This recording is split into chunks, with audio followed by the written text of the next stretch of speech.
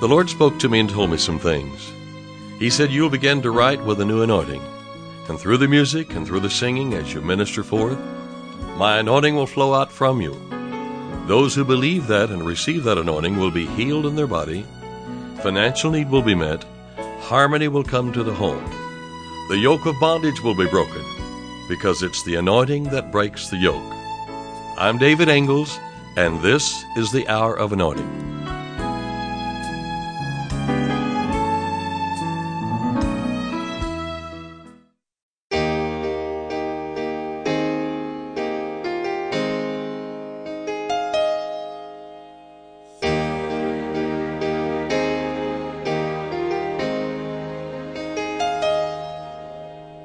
Jesus, what a Savior. Jesus, what a name. Jesus took our sin away. Jesus bore our shame. God has highly lifted him. He's the door where we came in. Oh, Jesus, praise your wonder-working name. Oh, Jesus, praise your wonder-working name. Jesus, pure and holy, Jesus, Son of God, Jesus, friend of sinners, Jesus, wall of fire, water fresh in places dry, loving day spring from on high. Oh, Jesus, praise your wonder-working name.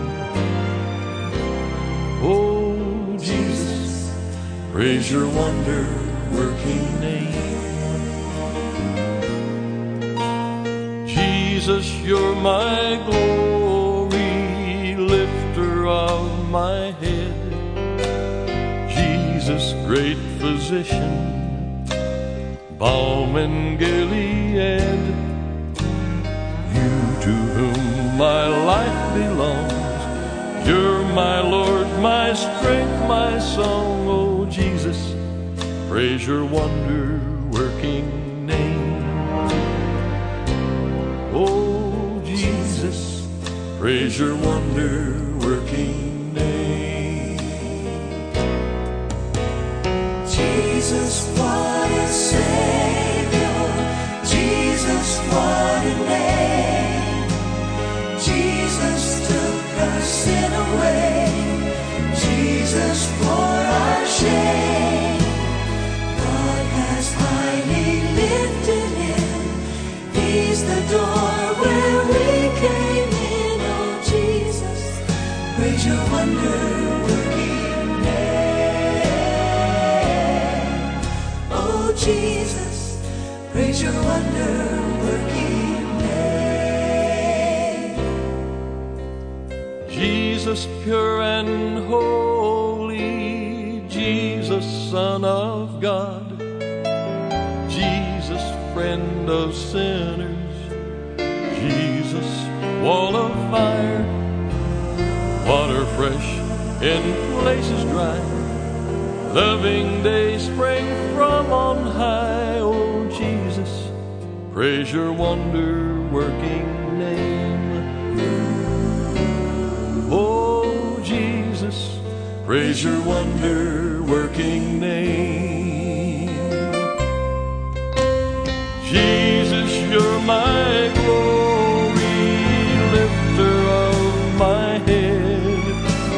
Jesus, great physician, balm in Gilead, you to whom my life belongs. You're my Lord, my strength, my song. Oh, Jesus, praise your wonder-working name. Oh, Jesus, praise your wonder-working name.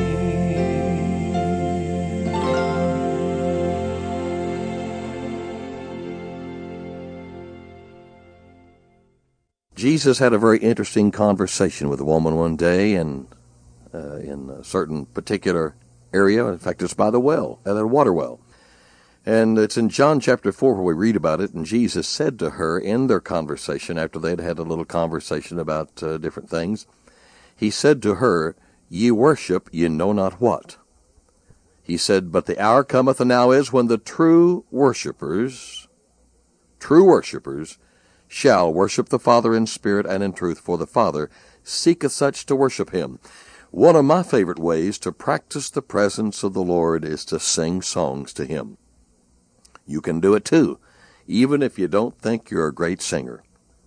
But be sure the songs that you sing to the Lord are the right thing, that they are solidly based on God's Word. I believe Jesus' statement that "you worship you know not what" still applies today, and sometimes we sing songs to the Lord that we have no idea what we're singing. Sometimes our songs are void of truth. They're void of power because they are not based on a solid scriptural foundation. You know, the Word of God is the power of God unto salvation. The Holy Spirit will not move through songs based on error.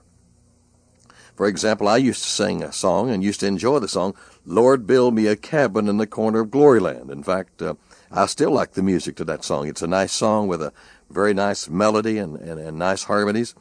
But where is the scriptural foundation? I feel sure that the writer of this song was expressing his personal testimony. He meant to be saying this: "I don't give much credence to worldly goods. I don't expect much, Lord. I'll be happy just to be with you." And it's good to be content in the Lord. But the people who embrace God's revelation of the new creation position on earth know that the goodness of God is available to all, that God has provided more for us in heaven than just a log cabin, and certainly more on earth. Some of the songs used in churches are not really worship. They may have a nice tune, some may be clever, catchy lyrics, but if the message of the song is not based firmly on the Word, when we sing these songs, then we know not what we worship. God is calling us to accountability and to excellence. We can't be casual any longer. We must be serious about the things of God, especially as we would worship him and send our words and our adoration to him. It's one thing to have a good spirit when we worship, but it's also important that we have the truth or the Word of God involved. Knowing the basis of the songs we sing will change the entire level of worship, because when I know what the Scripture is, and I look to God and I purposely sing that to him, then this is a higher level of worship than if I don't know what the words mean. God-given word songs can also be powerful weapons of warfare. We could look at 2 Chronicles 20, verses 21 and 22. We could look at 2 Corinthians 10 and 3 and 4. The weapons of our warfare are not carnal, but the weapons of our warfare, they are mighty through God. They will pull down strongholds. And why is this so important? We are not able to worship the Father beyond the level of our revelation of his character, who he is. The more we know about God, and the greater that we esteem him, and we will esteem him more, the better we know him through his Word, the purer we can worship him and give worship to him. Some Christian music today has some truth in the lyrics, but the spirit of the songs has the smell of smoke. When Jesus went into the fiery furnace with Shadrach, Meshach, and Abednego, when he came out, there was no smell of smoke whatsoever. Does your musical offering to the Lord communicate your heart to him, or are you just using words of Christian terminology? True worship is tender and sweet and brings one face to face with God. Examine the songs before you sing them, and then when you use them to worship, then compare the lyrics preceding that with God's Word. Be sure they're in harmony with his Word. As a Christian songwriter, a few occasions the Lord has challenged me by saying, "Ye worship you know not what." And it was true. So I began to examine myself and the songs I was writing and singing. I resolved to know the meaning of what I write and what I sing, and to offer it to God in a becoming musical manner. The Lord spoke to me and said, "You'll begin to write with a new anointing." My anointing is on my word, he said, and through the music and through the singing as you minister forth, the anointing will flow out from you. And the people who believe and receive that anointing will be healed, Financial needs will be met. Harmony will come to their homes. The yoke of bondage will be broken because it is the anointing that breaks the yoke. And, of course, that is also substantiated by Isaiah 10 and 27. Many glorious testimonies continue to come as the Lord has moved through the music.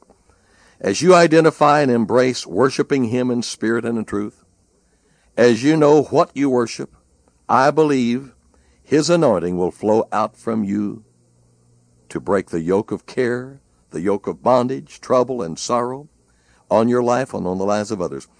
He will meet the need. He'll solve the problem as you worship, light up the darkness, heal the pain, restore the loss. What a wonderful God we have. To worship God, we must be able to love Him. God's love has been shed abroad in our hearts by the Holy Spirit, Romans 5 and 5. God never asks or commands us to do something without giving us the ability to fulfill His command or desire. I can do worship to Him. I can love Him. And I worship Him because He first loved me. I praise Him.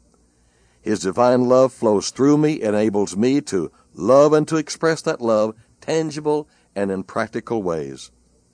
Worshiping the Lord is ministering to the Lord. Acts 13:2 describes this. It says that some in the early church, as they ministered to the Lord, they fasted. The Holy Ghost said, "Separate me Barnabas and Saul for the work whereunto I have called them." What are they doing to minister to the Lord? I believe they ascribed value and worth to God. They must have said, "You are the Almighty God." All the prisoners heard them saying this. "You are wonderful. You are powerful. You are the God of honor. You are our prize of great value. You are our worthship. You are worthy. I love you." As these prophets ministered to the Lord, they also fasted.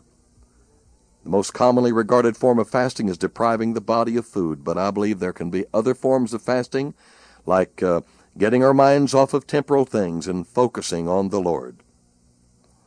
Well, He said that those that worship Him must worship Him in spirit and in truth. Worshiping God, it is literally possible to be worshiping Him with offering the Word of God back to Him. Hebrews 13:15, "By Him, therefore, let us offer the sacrifice of praise to God continually, that is the fruit of our lips, giving thanks to His name." You've been listening to The Hour of Anointing. To order David Ingles products, including music CDs and downloads, soundtracks, and songbooks, call us toll-free at 1-877-34-RADIO or visit us online at diministries.org. And while you're there, check out audio archives of past programs, including today's broadcast. Our mailing address is David Ingles Ministries, P.O. Box 1924, Tulsa, Oklahoma 74101. When writing, please include an offering for radio time along with the call letters of this station. Tune in weekdays at this same time for the Hour of Anointing with David Ingles. Go